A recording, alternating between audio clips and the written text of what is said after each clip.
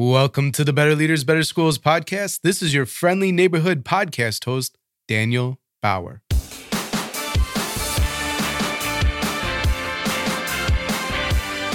Better Leaders, Better Schools is a weekly show for ruckus makers. And what is a ruckus maker? A leader who has found freedom from the status quo. A leader who makes change happen. A leader who never, ever gives up. Imagine if you're in class, and maybe this was you, talking a lot, potentially getting in trouble with your teacher because you're not traditionally fitting into the mold of a student who behaves, quote unquote, in class. And that teacher says, hey, you know what? We're all sick and tired of hearing from you. And she kicks you out.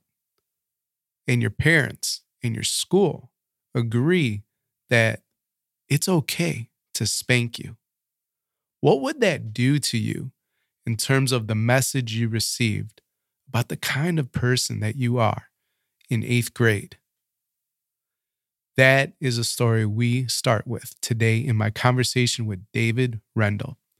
And he is an expert in helping schools and just humans in general find the strengths in every single person they serve. You're going to love this episode. So, Ruckus Maker, thanks for being here. And before we jump into the show, let's take some time to thank our sponsors. The Better Leaders, Better Schools podcast is brought to you by Organized Binder, a program designed to develop your students' executive function and non-cognitive skills. Learn more at organizedbinder.com. Ruckus Maker, is email a soul-crushing distraction for you? It was for me, and that's why I subscribe to SaneBox. Start your free 2-week trial and get a $25 credit by visiting sanebox.com/BLBS. If you're waiting for your district to develop you, don't hold your breath. What would you be able to accomplish if you poured jet fuel on your leadership development? Rob, a principal in North Carolina, had this to say about his mastermind experience. I have found myself trying more things because I know that I have the support from other amazing school leaders to help guide me through if I get stuck. Turn your dreams into reality and level up your leadership. Apply to the mastermind today at betterleadersbetterschools.com/mastermind. David Rendell has made it his life's mission to be hilarious and helpful. He's a stand-up comedian with a doctorate in management, a class clown turned leadership professor who went from disrupting classes to teaching classes to disrupting companies and conferences around the world. After being criticized and punished his whole life for being hyperactive, David now channels his frantic energy to compete in Ironman triathlons and ultra marathons. David has a doctorate in organizational leadership as well as a grad degree in psychology. He's the author of 4 books on leadership and discovering our strengths through our weaknesses. Welcome to the show, David. Thanks, man. Excited to be here. So you told me you were always in trouble in school. You couldn't be quiet. There's this art teacher, 8th grade, and the school had permission to give you a spanking. What did that discipline do to you, and what was the message you received? Yeah, I mean, there were a bunch of messages in there. I mean, it told me that there was something fundamentally wrong with me. You know, she was always upset that I was always talking, even though there was nothing else to do in art. It's not like she was lecturing. We were just drawing the whole time. There's actually a funny part of that story. She kicked me out one time and she said, I think we're all tired of listening to you. And as I was walking out of the room, without me knowing, the other kids kind of took a vote. And one of the kids raised his hand and said, we're actually not tired of listening to Dave. Bring him back. Stay. Bring him back. Which I really think actually pushed her over the edge and made her hate me even more because she was tired of listening to me. And I think there's a bunch of lessons in that. So first of all, when we don't like something, it's okay to say, I don't like it. But the problem is oftentimes as teachers, as parents, or just as managers, and just even sometimes as people's friends, we try to tell people something's wrong when we just don't like it. Mm-hmm. There's nothing wrong with her saying, Dave, I really don't enjoy it when you're talking. But she said, I think we're all tired of listening to you. When they weren't all tired. In fact, everyone loved it except her. Dave, there's something fundamentally wrong with you. No, there's not. This is just a bad connection between me and you. And this is a bad connection between me and this environment. What the discipline did was it kept reminding me something was wrong with me. I mean, when you physically punish somebody, when you physically hurt somebody, the goal is to change them through violence, right? Is to show them they're so wrong and they're so misguided that they deserve to be hit until they learn that they're wrong, that they learn to change, that they learn to avoid that pain by following the rules and doing what they're told. And the fact that my parents gave the school permission to do it, the fact that the school requested permission to do it, the fact that those adults didn't have any better discipline strategies than hitting, I think all of that's really sad. And it was demoralizing for me. I mean, it's one thing to sort of get in trouble at school and have your parents go, well, let's talk about how you could try to sort that out. And, maybe you weren't wrong, but let's try to help you manage your behavior. In my situation, if I was in trouble at school, I was in trouble at home. If the teacher didn't like me, my parents told me it was my fault and I needed to get better. So it was just a constant reinforcement of how much was wrong with me. I didn't have anybody in my life who gave me a different perspective, who said, well, maybe art's just not for you, or maybe that teacher was having a bad day, or it was definitely my fault and it was definitely a problem and it definitely needed to be fixed. And again, people took it so seriously, that they felt like, hitting me. Again, when you have to go out of your way to get special permission, that shows you're committed to your mindset. That none of those people were ready to go, oh, maybe it's fine. They're like, no, it's so bad. We need to take extreme measures to fix this. And when somebody tells you you're so bad, they need extreme measures to fix you. Some kids respond by going, I'm going to show you. And, that wasn't me. I was like, you're an adult. All the adults in my life think I'm broken and something's wrong with me. I must be broken and there must be something wrong with me. And so it was devastating. And although that's an exaggeration now, it wasn't devastating because it was so common. It was just every day. It wasn't devastating because it didn't happen all at once. It was 12, 13 years into just this was a daily thing, right? It was more of the same. So it was demoralizing or disappointing, but it wasn't devastating because it wasn't a big switch from the past. It wasn't things were going so well and then I had this horrible thing happen. It was just like a continuation, and to the point that I didn't even question it. It was like, yeah, this is me. I got a problem and it's not getting any better and everyone's unhappy and I can't fix it. Yeah, this sounds incredibly exhausting as well. Yeah. And what I'm hearing you say too is that it becomes part of a script that you start to believe about yourself.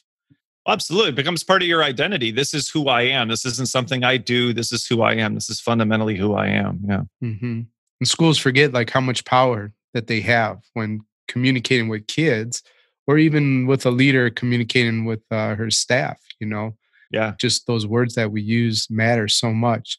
So schools, they make wrong predictions about kids all the time. Yeah. In that story that you just shared, you mentioned how you wished that somebody said, well, maybe it isn't wrong, right? Or just looking at it from a different angle. And I think that's something that you do especially well as one of your superpowers. How can we help the ruckus maker listening develop that mindset? They have, for example, I have here's one very concrete example. School leader, working elementary school, kindergartner, and there's just a kindergartner in a lot of pain. And he comes to school throwing desks, biting, spitting, kicking, trying to inflict pain on others, that really stinks. I wonder how we might reframe how we see him, right? To try to look for some of those strengths. Yeah. No, I think that's the key part is the reframing. It's knowing that the strength is hiding inside of weakness. It's knowing that there is another side to the story. It's knowing that my personal preferences can't be generalized and universalized to the rest of the world. It's knowing that school is a very specific environment and demands a very specific set of skills, and yet those are not skills that are necessarily required in the rest of life. So that was the transition point for me. It was when I realized that I couldn't sit still because I was I was very active, and that didn't need to be called hyperactive, which was the negative way of framing it. That could just be called active. Right. And so many people wish they were more active, and yet I was in trouble for being hyperactive, and that I didn't like to be quiet, but that's because I had something to say and because I was comfortable being the center of attention, and I wanted to be up front, and I wanted to be putting on a show. And I couldn't do what I was told, but because I had initiative and I had drive and I had ambition, and I wanted to lead at least my own life, if not others. And so that's the first part is asking yourself, is it possible that this thing that I'm seeing in this child that looks like a weakness, that looks bad, that looks wrong is actually a strength? So let's take your example. I mean, there's all sorts of negatives there. And I used to work with people with disabilities, and we use terms like at risk and disabled and all these kinds of things. And there's all sorts of negative things in that kid's environment, and there's so many easy ways to make a negative prediction about him. But let's try to reframe. And I studied psychology, and so usually we're looking for what's wrong with him. He's got oppositional defiant disorder. He's got anger management issues. He needs to learn self-control and impulse control, and he needs to do better at self-monitoring and all these kinds of things. And certainly some of those are true. I mean, we'll distinguish later, I think, between weakness and trauma. I think for me, wanting to talk was just part of who I was. It's part of my personality. For him, his anger might be part of his environment and the situation that he's in. And so we have to separate those two kinds of things. If someone's being abused, that's not just their weakness or something like that. That's an inappropriate thing that's happening to them, and they're struggling to respond as a child. But let's even just take that. He's not taking it. He's fighting back. He's standing up for himself. He's pushing back on the world. He's refusing to be a victim. He's not willing to just silently endure what other people do. He's asserting himself upon the world. We tell people we want people to have self-esteem. Well, there it is. I'm not just going to be invisible. I'm not going to sit by. I'm not going to let people take advantage of me. When I have the power in a situation, when the other people are little enough that I can control them, I'm going to control them the way the big people control me, because I'm not big enough to control them yet.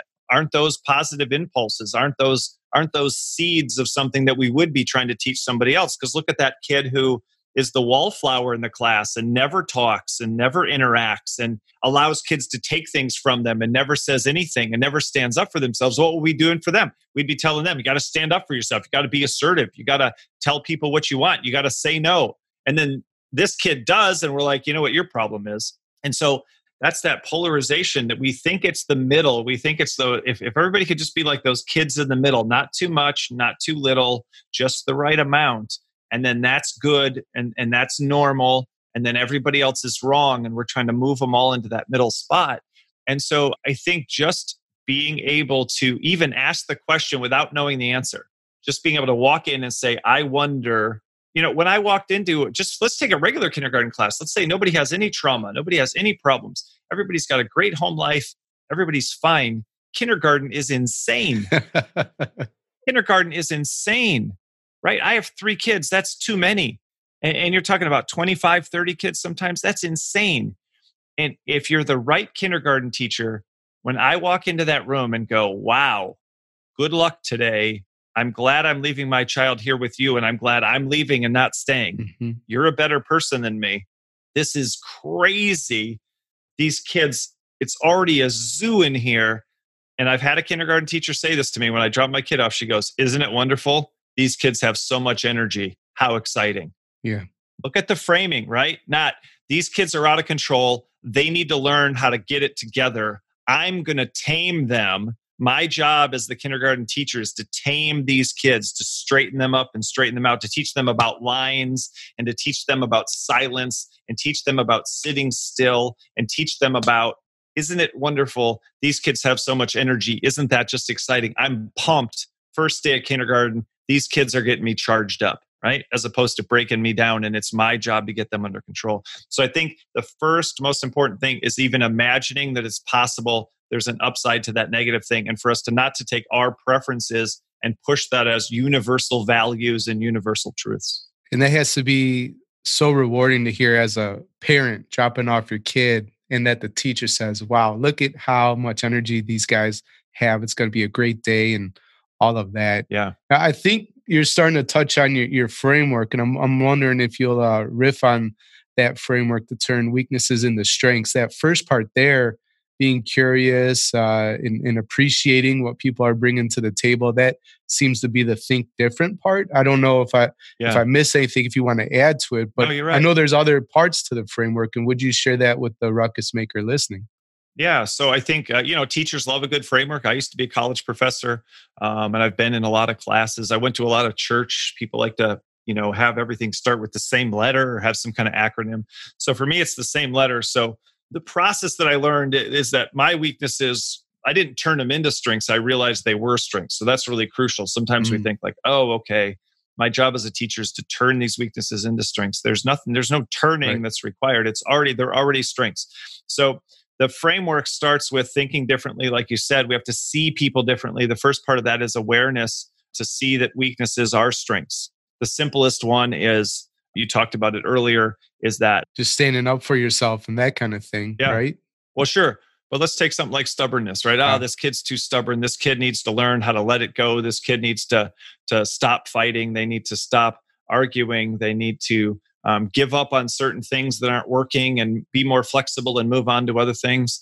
And the freak factor says, nope, stubbornness is also the strength of persistence, right? And wouldn't it be wonderful if our kids were more persistent? And wouldn't it be wonderful if they grew up to be persistent adults? And wouldn't I want my own children, to be more persistent? But when somebody's being persistent with me, it feels like stubbornness, doesn't it? It feels like a negative, and it feels like something I'd like to stop. And so I try to stop it because it's my preference, instead of saying, wow, how could I encourage this wonderful quality?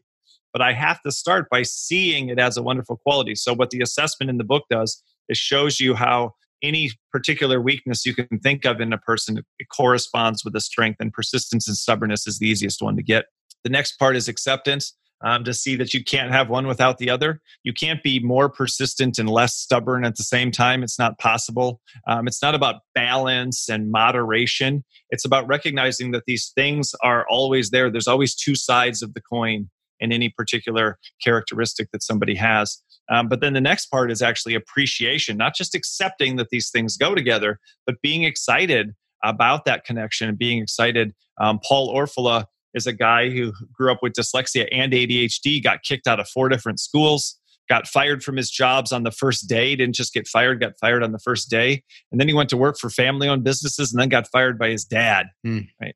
And then he started a company, and he called it Kinko's, and he sold it to FedEx for $2.4 billion. How about that? And he really models appreciation because he says, I wish everyone had dyslexia, right? I think everyone should have dyslexia.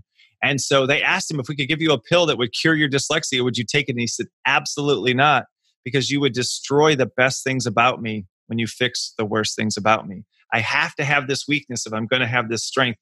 My dyslexia and my ADHD, they are weaknesses, they are disabilities, but they also give me these other superpowers that I've learned to see and that I'm so excited about and that other people have seen over the years. But it was harder for them to see it. And now I'm so excited about it. I don't even think about having the downside anymore. I just think about all the positive things that it's brought to my life. So that's appreciation. So thinking differently about ourselves and others, awareness, acceptance, appreciation. I have an assessment for kids. Teachers have used this with kids. There's a great one. One of my friends did it a long time ago with second graders. And he told them the process. He read them the Freak Factor for Kids book. And he asked them what their strengths and weaknesses might be and how they might be connected. And second graders could figure this out. And they wrote, on those big line paper, right, with the dotted line in the middle. And the kid goes, I'm a chatterbox, but maybe someday I could be a speaker just like Dave. I talk too much, but maybe that's because I have a lot to say. It's good to be a freak. My weaknesses are strengths, and a second grader could figure that out, right? A second grader could get it. Yeah. So that's why I created those tools, is because people were seeing that this could be something that people could be taught at a very young age and be very useful. It's the reason I wrote the Freak Factor for Kids book is because parents who were executives, and I was speaking to them as executives, not as parents, would come up to me and say, yeah, I'll use that at work, but what about my kids? So those are the first part, is thinking differently. Then we would behave differently. And the first part of that is amplification. So it's giving people the opportunity to turn up the volume on these kinds of things, giving people the opportunity to, this is a wild example, but it puts together two things. Your earlier example of a kid who likes to throw desks and break things. There's actually an activity that you can do now that's perfectly legal and is considered entertainment. And you can go to these places and walk into a room that is set up like a beautiful, ornate dining room with wine glasses and china and beautiful furniture and lamps and the whole thing. It just looks like something out of a movie. And then they just give you goggles, face shield, and a baseball bat and a sledgehammer. And you just get to pay for the opportunity to go absolutely nuts, right? And so again, the question becomes like, when is it okay to express our anger, right? When is it okay to express our feelings? When is it okay to let it go? And do we create environments that make it far too hard for people to do that? But again, I think there's a difference, and we don't have time to go into it today, between a weakness that I have and a strength that I have because it's fundamentally who I am, and a response that I'm having to a difficult environmental circumstance like abuse or neglect or things like that. And I think those things do need to be dealt with differently. So amplification involves giving people the opportunity to be more of who they are instead of telling them to turn it down, moderate it, dial it back. So let's take a kid who's very active. Get them involved in sports. No coach has ever sent a kid home from practice and said, oh man, your kid's hyperactive. They just won't stop running and running and running and running. Your kid's too much drama with your kids. Sign them up for drama class. I told you the story about my friend Clint, who was in school and he was always in trouble for tapping on things and he was always banging on things and they was always telling him he was hyperactive and he was always moving around and banging his feet and clicking on things. And he was constantly being sent to the principal's office and told to sit still and told he had a problem. And finally, one of his teachers, Mr. Jensen, told him after class, he said, Clint, you're not a problem, you're a drummer. And he handed him his first pair of drumsticks. And Clint went on to be on America's Got Talent. He's now a professional speaker and a drummer. And he uses that hyperactive energy and his ability to find the beat and to keep the beat and to keep time. And he hasn't turned it in. He's found that it was a strength, right? But somebody had to give him permission to amplify it. Mr. Jensen didn't say, what you need to do is figure out when and where and how this is an appropriate thing to do. And he didn't say that. He said, turn it up, hit things more, hit things harder, hit things more often, amplify that. And he also combined that with the next one, which is alignment. You have to find the right fit, right? Tapping on things is great when you're a drummer. It's not so great when you're sitting in a classroom where everybody's trying to take a test and you're supposed to be quiet. So alignment says that our weaknesses become strengths, or at least the strengths are highlighted when we find the right situation. And so our job as teachers, as educators, isn't to tell people they're wrong. It's to have the imagination to see that the weakness might be a strength in the right situation and start telling kids what that situation might be.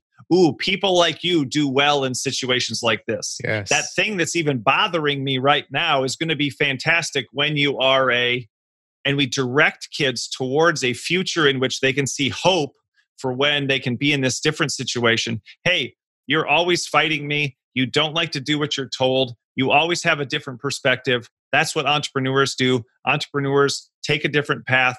Entrepreneurs lead their own lives. Entrepreneurs run their own businesses. Entrepreneurs take risks and take chances and believe in themselves. You seem to have that. It's driving me crazy. Be honest about that. There's nothing wrong with that. But say it's driving me crazy. Don't say it's terrible and it's wrong and it's bad. And then say, so I want you to think about, and I'm going to start bringing you little stories and examples of great entrepreneurs and start encouraging you to think about how you might be an entrepreneur because you seem to have the characteristics that make you very successful there. Point people to the school situation is not incredibly malleable. And so point people towards a situation in the future, give them hope that when you find this situation or when you move into this situation, be more successful. But you can also sometimes do it right then. A friend of mine named Jason Hewlett had a teacher who said, man, you just want to give a performance, don't you? You just want to get up in front of class, don't you? He goes, no, I don't. I'm a good kid. I want to do a good, he said what he's supposed to say. Right. He goes, no, you want to get up front. He goes, if you'll behave yourself in class, I'll give you 5 minutes at the end of class to put on a show. And Jason became a Vegas performer. He does amazing. He's a singer. He does amazing impressions of other singers and musicians.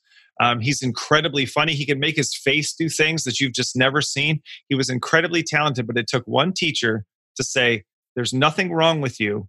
You have a desire to do something that's perfectly appropriate, and I'm going to give you the environment to do that, even when this isn't the environment for that. I'm going to give you permission to do that thing. And that gave him the first time he had permission. And then that became his entire career, right? When somebody said, it's okay, not only is it not wrong, and this isn't the place, but I'm going to let you do it in this place. And so that's powerful. So that's alignment. The next one is avoidance. People need to have permission. Kids, adults, we need to have permission to not do those things that aren't alignment for us. And that's a really tough one in school. Everybody has to. We're all supposed to. These are the requirements. Every class matters. In life, it doesn't matter if I was good in computer class or not. It doesn't matter if I was good in history or not. But in school, if you get an F in history, you got to take it again until you pass it. You don't get to keep going until you pass it. You've got to pass it. In life, all you really need to be good at is one class. And the rest of the classes can be managed by somebody else. That's Paul Orfalah's story, right? Find people who are strong where you're weak. So we need to give people permission to not do things that don't fit with their strengths and that aren't the right fit for them. And that's where school can be really difficult. As an adult, I don't have to cook. I can eat at restaurants. I don't have to clean my house. I can hire a maid. I don't have to mow my grass. I don't build cars. I buy them from someone else. There's so many things we don't do and we're not responsible for. And yet in school, we're taught you have to be good at everything, and any weakness or problem is going to be an issue, and it's not. And so avoidance, that's a really hard one for school. It's easier once you become an adult. And again, that's something to tell kids. Hey, once you're done with Algebra 2, you'll never have to take another math class for the rest of your life, and you can use the calculator on your phone. Let's just get through this and be done. Let's not pretend it's way more important than it really is. I took Calculus 1 and Calculus 2 in college, and I got A's. And I can't tell you that my life is any better because I mastered those things. And so I think we overdo the value of some of those things and we can't just let them go. I wish there was a school system, we're going to get to this later, where some things could be let go. And then the last one is affiliation. Partner with people who are strong where you're weak. You don't have to be good at everything if you can connect with people who are strong where you're not. And again, this is so hard in school because Paul Orfalah ran a company worth $2.4 billion and he couldn't read or write. How did he do that? He did it by hiring people who could read and write and partnering with them. What's it called, though, from age 5 to age 22 when you're in school if you hire someone to do what you can't do? Yeah, they call it cheating. But then... yeah, it's called cheating. It's the most unethical, immoral, irresponsible, disqualifying thing you can do. And from 23 on, it's called collaboration, and it's your best strategy for success. Right.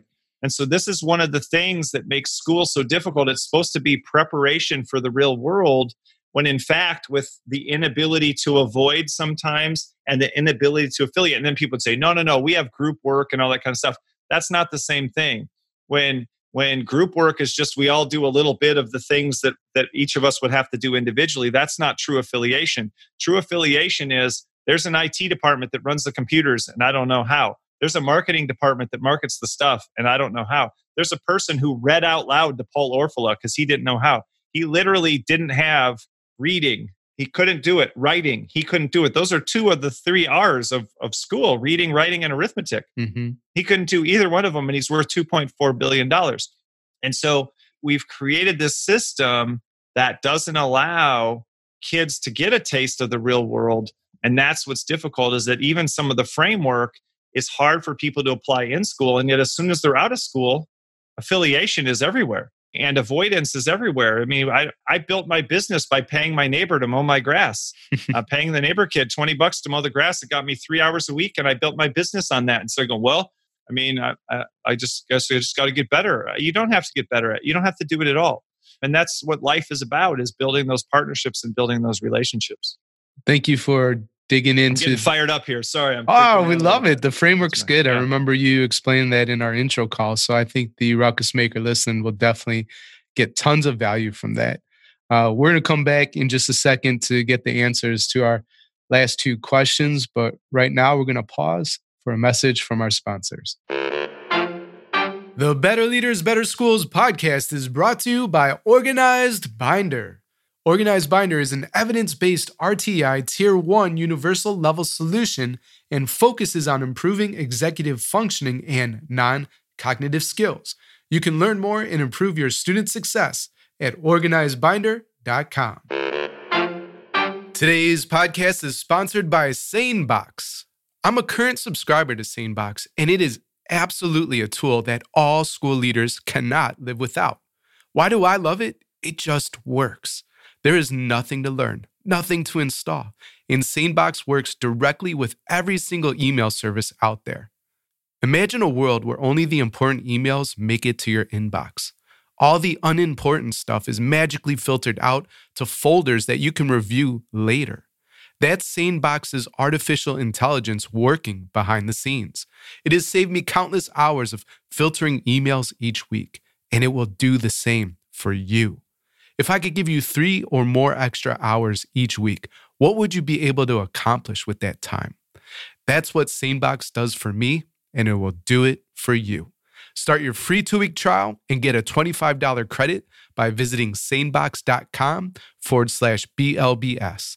That's sanebox.com/BLBS. And we're back with David Rendell. And we were talking Freak Factor for kids. We're talking about identifying people's strengths. And he just did an expert job of unpacking his framework. So Ruckus Maker, definitely rewind the episode and take notes, write in, get the Freak Factor book. That's some great stuff. But David, I'm curious if you could put a message on all school marquees around the world for just a day, what would that message say? Yeah, that's easy. I say it about 15 times in every presentation. What makes us weird also makes us wonderful, and what makes us weak also makes us strong. We need to stop apologizing and being ashamed of our uniqueness and our difference, and stop allowing society and sometimes the school system itself to teach us that our uniquenesses are weaknesses, right? That our difference is wrong and bad. What makes us weird makes us wonderful, and the things that seem to make us weak are also the very things that make us strong. Now you're building your school from the ground up. You're not limited by any resources. Your only limitation is your imagination. I can't wait to hear how you'd build your dream school, and what would be your top 3 priorities? Yeah, so a bunch of them. I think giving kids an opportunity to choose what to do and what not to do. There's a little bit of Montessori in that, right? That allowing kids at a very young age to choose to do certain things and to simply not choose to do other things. I think, so I steal a little from Montessori, steal a little bit from Khan Academy, being able to bring the best in their subject, the best in their field, the best at communicating and motivating and making things interesting and explaining things well through online videos. There's no reason that some kid in rural Nebraska should be limited to the best teacher his town can find in a 25 square mile area, when we literally have access to the best on earth. And I'm not making fun of that teacher in rural Nebraska. I was the best professor they could find for 100 square miles in rural eastern North Carolina, and my students shouldn't have been limited to that, right? There's better professors, maybe at Harvard, maybe at some school we've never heard of. Watch their videos. Don't watch. It's all that we're all teaching the same things. People are teaching the same math classes 5,000 times a day all over the country, all over the world. Let's find the best and let's give it to kids. The other thing would be just a different schedule. My daughter does online homeschool, and she can start when she wants and she can finish when she wants. She can work more on one class. She can work less on another class. She can do it while she's watching Monday Night Football. Right now she's working ahead so she can take a little extra time off at Thanksgiving. She can work on Sunday night so that she can do a sleepover with her friend who has the day off of a traditional school for Columbus Day. And so giving kids the opportunity to start when it works for them. If they're early in the morning, more and more research says most kids are better later in the day. Giving the kids the opportunity to have that flexibility. So just making it model real life more. So flexibility in time, flexibility in schedule, flexibility in the topics, and looking for opportunities to tap into those interests and those talents really early on. So I'll give you an example that goes with autism. So people with autism tend to have something that's called a special interest area. And even people without autism are like this. But sometimes, let's say it's trains. This person with autism is just obsessed with trains. Well, their parents usually and their therapists and their teachers and in their IEP process at the school, everybody's trying to get them to stop being so obsessed with trains. It's time to grow up and be an adult and stop being obsessed with trains. And obsession isn't good anyway. We should be well balanced and well rounded. And they try to get them to stop focusing on trains when what they should do is teach them math with trains and teach them the history of trains and teach them reading by having them read about trains. Let's tap into that, right? Let's tap into those interests. So I'd love to see more things like music schools and drama schools and dance schools and sports schools, athletic schools, where we allow a kid to be excited about what they're excited about, and we build the rest of their learning around those things that they have those strengths in, that they're naturally excited about, that matter to them. And I'd also like to see schools focus a lot more on real life a lot sooner. I think it's good for people to have a broad liberal arts education, whatever you call that. But sooner or later, I think the goal is for it to accomplish something. And I think we wait way too long to teach kids how to work and how to have a real job and have real life and real business. And there's no reason kids do it all the time without help. There's no reason we couldn't help kids with that at a much younger age. I don't think we have to delay adulthood until 18 years old. There's no reason we can't have kids working in a positive way at 12, 13, 14, running their own businesses, trying things, starting things, working on things, figuring things out. And I like the recent trend. My kids have both been able to take college classes while they were in high school. Why am I taking an AP class that might get me some credit for college if I do really well and I study really, really hard, when I could just take a class at the community college and actually take that class and show that I can do it? We don't have to predict whether I can do it. So my daughter's taken SAT classes to predict her college success at the same time that she already has 36 credits of college credit. I don't think we need to predict her success. I think we already know what her level is. And one of the classes she had to take was college readiness. So I think giving kids a chance to go at their own speed, their own pace, and having that not be so weird. One of my daughters skipped a grade because the system didn't match her. And so we didn't try to force her into the system. We adapted the system to her. Well, the system didn't really adapt. We just moved through the system at a different pace. So I think giving kids a chance to go at their own speed and their own pace and not telling them what that speed and pace should be is another key element as well. David, thank you so much for being a part of the Better Leaders, Better Schools podcast. Of all the things we've talked about today, what's the one thing you want a ruckus maker to remember? That your students' weaknesses are strengths, that sometimes the kid that seems the worst actually has the most potential, that the kid that seems like the biggest problem is actually the person who's probably going to be the biggest success, and that we're terrible predictors of people's future success. The number of incredibly successful people who were told that they were going to be unsuccessful is really overwhelming. Peter Drucker said, strong people always have strong weaknesses too. Where there are peaks, there are valleys. And I think we have to constantly remember that every single day. And instead of looking at the good kids, whatever that means, and thinking those are the ones that are going to make it, it's forcing ourselves to acknowledge the reality that at the very least, some of those kids who seem like the worst students we have are the ones that are going to grow up to be the most successful, and asking how can we be a part of making that happen. Thanks for listening to the Better Leaders, Better Schools podcast, Ruckus Maker. If you have a question or would like to connect, my email, daniel@betterleadersbetterschools.com, or hit me up on Twitter @AlienEarbud. If the Better Leaders, Better Schools podcast is helping you grow as a school leader, then please help us serve more ruckus makers like you. You can subscribe, leave an honest rating and review, or share on social media with your biggest takeaway from the episode. Extra credit for tagging me on Twitter @AlienEarbud and using the hashtag BLBS.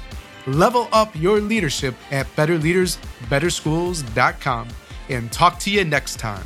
Until then, class dismissed.